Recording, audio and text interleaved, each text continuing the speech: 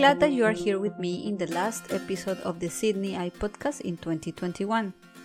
In this episode, I will give a review of the year, what guests we had, what topics we discussed, and what achievements we had in our research group and our plans for 2022. I will also chat with Professor Stephanie Watson, a corneal specialist and the head of the corneal research group at the University of Sydney SafeSight Institute, and the head of the corneal unit at the Sydney Eye Hospital, about the lessons from 2021 and the challenges from 2022. I am Maria Cabrera Aguas, a postdoc researcher at the University of Sydney SafeSight Institute. Welcome to the Sydney Eye Podcast. Before we kick off our episode today, I want to say that I'm very grateful to you for the amazing engagement that we had in the last year. I released the first episode of this podcast in December 2020 as part of my Science Communication Fellowship from the Association for Research in Vision and Ophthalmology, ARVO. This organization is the largest and most respected eye and vision research organization in the world, with nearly 11,000 members from over 75 countries. This podcast was commended as an outstanding outreach event. Please keep sharing this podcast with family, friends, and colleagues, and don't forget to review the podcast or engage with us on Twitter or Instagram, or send us an email to sideyepodcast@gmail.com. You can also subscribe to this podcast by clicking on subscribe and receive a notification when a new episode is released. You can find us on Spotify, Apple Podcasts, Google Podcasts, Stitcher, and YouTube. In the first episode of this podcast, I talked to Professor Stephanie Watson about corneal infections. We talked about that this happens more in people wearing contact lenses caused by a bacterium called Pseudomonas aeruginosa. Other causes are eye trauma, prior eye surgery, and history of dry eye or blepharitis. Symptoms include red and sore eye, blurring vision, sensitivity to light, tearing, or discharge. You can also see an ulcer in your cornea. And complications include loss of vision, scarring, infection of the whole eye, which is called endophthalmitis, corneal perforation, or even loss of the eye in severe cases. In another episode, I again talked to Professor Stephanie Watson about corneal infections but caused by a virus called herpes simplex. This is one of the main causes of blindness in developed countries, and individuals usually get it in the childhood, but only 1% develop ocular infections. Children or adults can have this infection, and it usually presents with a red eye associated with cold sores on the lips. If you also present pain in the eye or loss of vision, please see an eye doctor immediately. Recurrent episodes may cause scarring on the cornea, leading to blindness. Check out our episode on this topic to learn how to prevent recurrent episodes. I also talked in another episode about antimicrobial resistance in eye infections. This happens when a bacteria, virus, fungi, or parasites develop resistance to antibiotics that were commonly used to treat them. Some causes of these are overuse of antibiotics, incorrect antibiotic prescribing by clinicians, and lack of hygiene and infection control. The World Health Organization has recommended surveillance programs to monitor antimicrobial resistance. Our research group established a surveillance program in 2016, which has reported that most of the patients with bacterial corneal infections are still susceptible to the most common antibiotics. On a positive note, our group was awarded a grant from the Ophthalmic Research Institute of Australia to expand this program across Australia in 2022.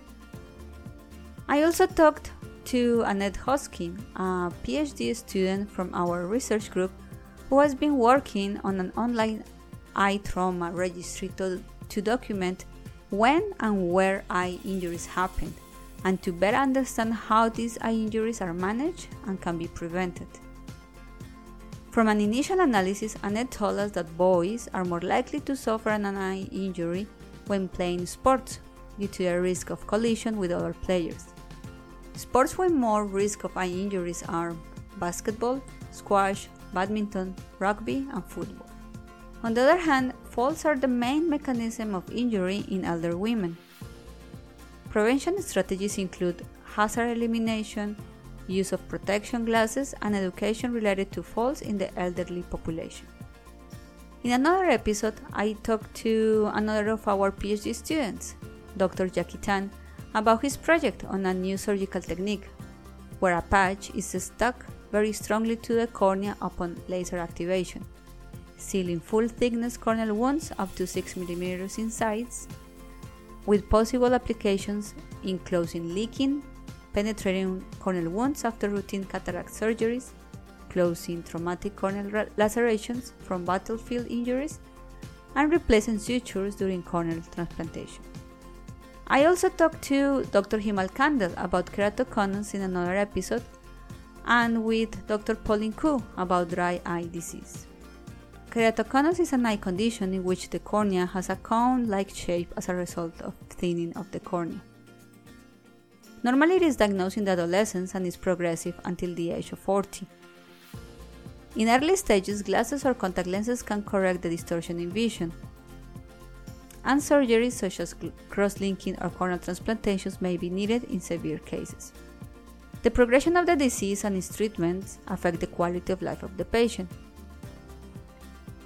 The keratoconus outcomes research questionnaires have been used in measure quality of life in patients with keratoconus. It is a short and self-administered questionnaire available in clinics enrolled in the SafeSight Keratoconus Registry, for example in the Sydney Eye Hospital. Dry eye disease is a common condition that happens when your tears are not able to lubricate your eyes. It occurs more in women and in advancing age.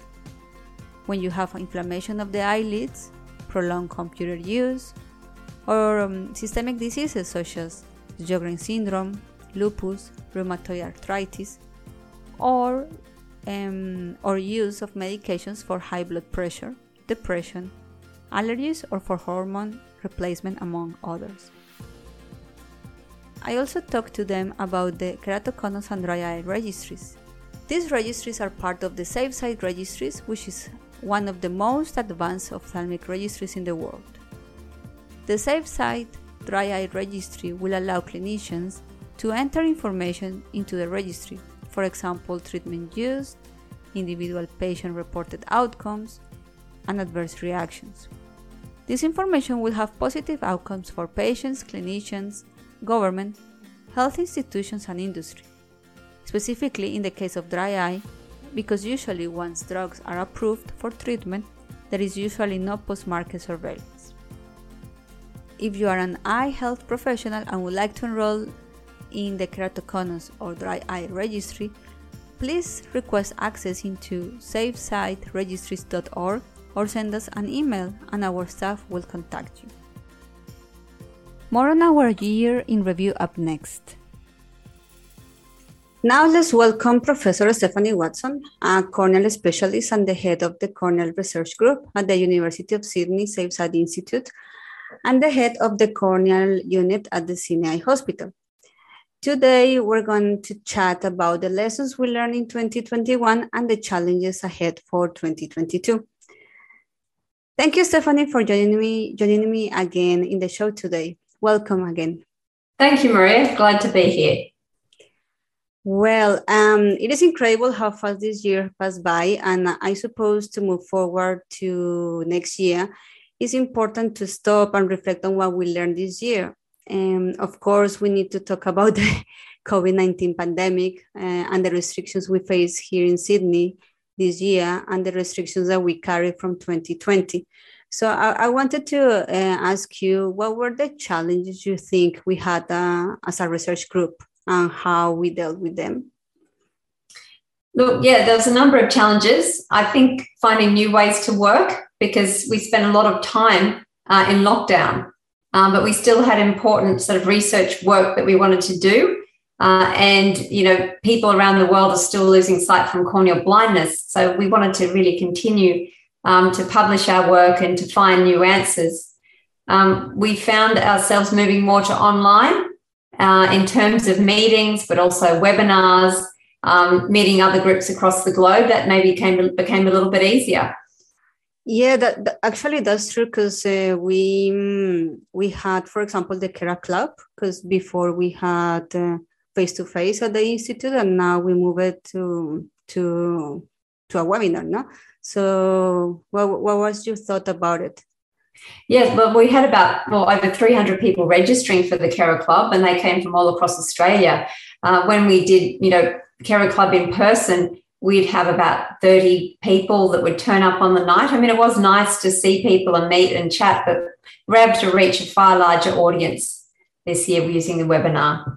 Next year, we think we might do a hybrid. So you could have some people still on the webinar and others still able to meet in person. Yeah, that was a really exciting project with the Kera Club. So I suppose for next year, we're going to do something similar for the dry eye registry.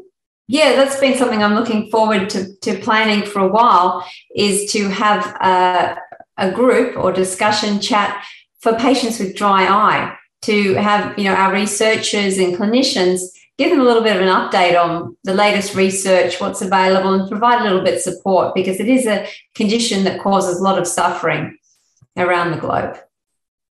Yeah, we also, we started with this podcast as a project for my Arvo Science Communication Fellowship. And then I'm very grateful for your support when we started the episodes last year. And then we continue with the other projects this year. So that was really exciting to keep doing this. So also, as a recap for our audience, what projects were able to complete this year? Yeah, look, we had a couple of exciting projects. One, which I've just mentioned, which has been the Dry Eye Registry. This is a global registry able to collect information on patients with dry eye and their outcomes from everyday practice. So normally when you see a clinician and they write their notes, their paper notes are on a computer, and that's where they stay and they're used to manage the patient. But with our registry, we're able to facilitate clinicians actually putting that data into something useful, something that they can use for their own audit, and something we can use to answer key questions that remain unanswered in dry eye, such as what's the natural history, which treatments are better. Also, what benefits are there of the treatments to patients, because the registry collects patient-reported outcomes. Some other wins this year have been with our keratoconus registry. We've been able to find out the best ways to collect patient-reported outcomes so we can see the benefits of treatment.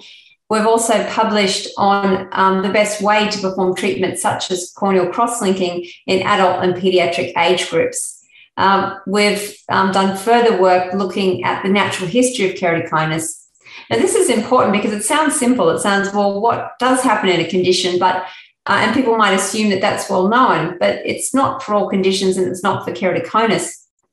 Patients with keratoconus, if their eyes are getting worse, can have a procedure called corneal cross-linking.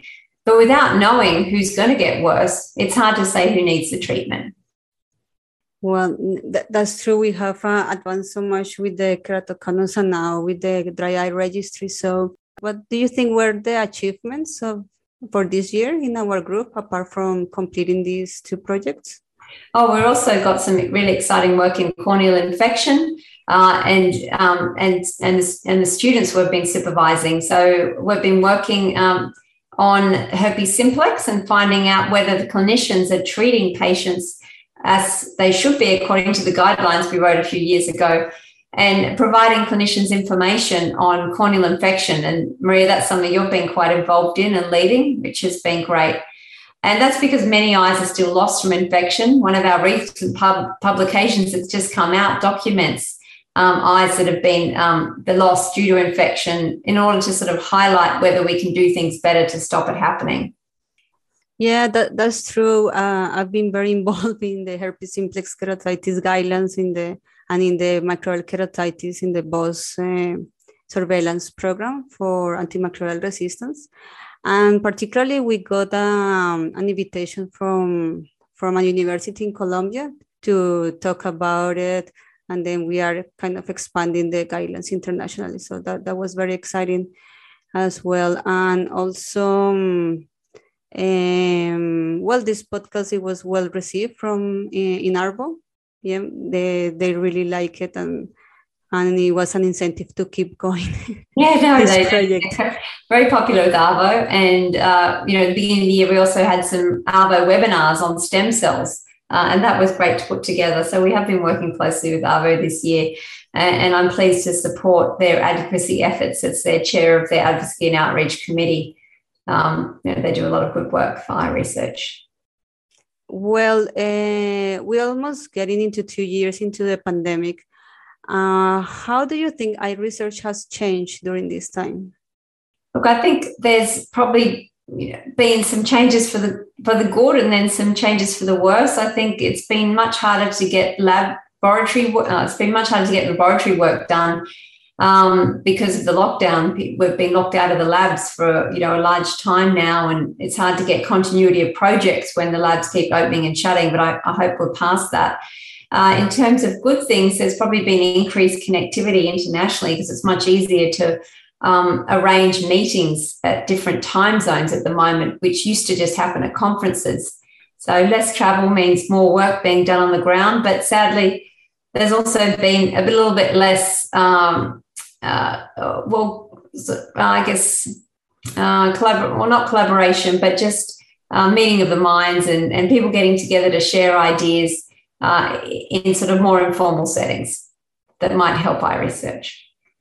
Yeah, that's true, because we've been in quite a few conferences this year, well, virtual, because we weren't able to leave the country.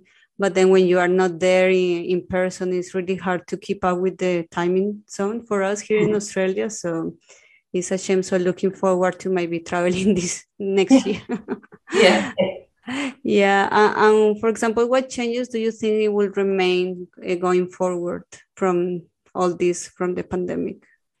I think there'll always be this use of the online forum for meetings, not necessarily conferences, but particularly for arranging research collaborations. I think that people will be more interested in collecting data to understand diseases. I think people have moved toward, it's been moving that way with the use of artificial intelligence, but people have spent a lot more time working on the data that they've got from their research when they couldn't get into the labs. I think it's also given us time to stop and pause and recognize how important our own health is and how important the health of everyone is, and why we need to continue our work to save sight. Yeah, because mainly the researchers have been focused on, of course, COVID-19 pandemic, but then we cannot forget the other diseases around there. Yeah. So also, what do you think are the trends in corneal research for next year? Like kind of focus on disease prevention, treatment, or as you said, artificial intelligence, maybe? Yeah, look, particularly in terms of trauma. 90% of trauma, or 90% of eye diseases, is preventable, and eye trauma is a leading cause of corneal infection and corneal scarring. And so that's an area that really needs more done with prevention. And some of our research has been looking at what's happening internationally in terms of eye trauma. We've written about potential injuries from fireworks during celebrations, and we're using a platform called iGates, which is an international registry, to collect data to find out more about how we can prevent eye trauma. We also need to ensure that treatment is correct. So once treatments get through randomized trials, they then go into the clinic.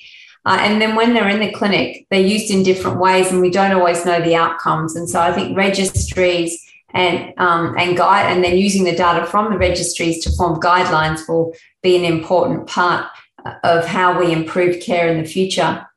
Artificial intelligence has been growing, and there's increasing opportunities to use it for diagnosing conditions and understanding the natural history of disease.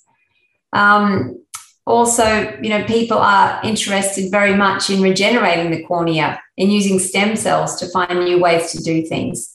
And one way we may achieve that is through nanomedicine. And I've been involved in recent initiatives where we're looking at how we can actually use nanobiotechnology to harness the potential of stem cells to treat corneal disease, which is pretty exciting.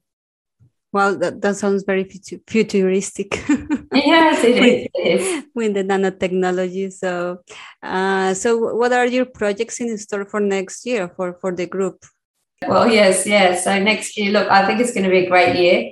I think we really managed to keep things going despite all the challenges, and we're sort of ready to really launch further into what we've built the base of over the last 2 years.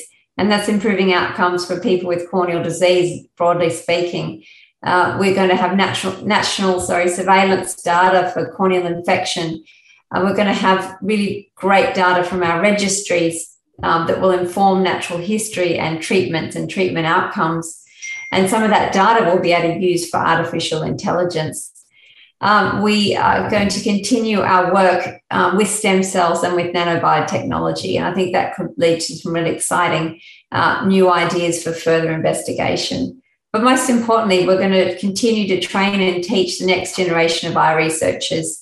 Maria, you've been supervising some students recently as well. And you probably recognize the importance of building up those skills so they can go on and continue with the eye research after we've gone, but I'll be gone sooner than you. Yeah, and it's a great experience supervising other students now with the dry eye registry, with the herpes simplex keratitis audit. So it's a great skill to build over the years, for sure. So and finally, now that we are getting into the Australian summer, do you have any advice for our audience on how to look after their eye health during the Christmas period and the Australian summer? Yes, I think they have to look out for sun and sand. And so sunglasses, wear them as much as you can when you're outside. And the wraparound sunglasses are best because they'll keep the wind off to stop drying, keep sand out of your eyes and protect your eyes from the sun. Look, sometimes at Christmas time, people can think that they're ready to do a lot of DIY around the house. We've found eye injuries can occur with that. So remember to wear your protective eyewear. Wear them whenever you're going to be doing something that might risk your eyesight. And contact lenses, don't leave them for too long and best not to swim in them. That way you'll reduce the risk of getting an infection. Yeah, well said, because people are wearing more and more contact lenses and sometimes they forget to take them off when swimming or something like that. So then they're not doing the best. Yeah, that's right. I always say it's important to have a good pair of glasses. I mean, people sometimes that get infections don't actually own glasses. So as well as the contact lenses, have a nice pair of glasses with nice frames so you feel like you wear them. Yeah, exactly. So, well, thank you, Stephanie, again, to joining me in the show after some months.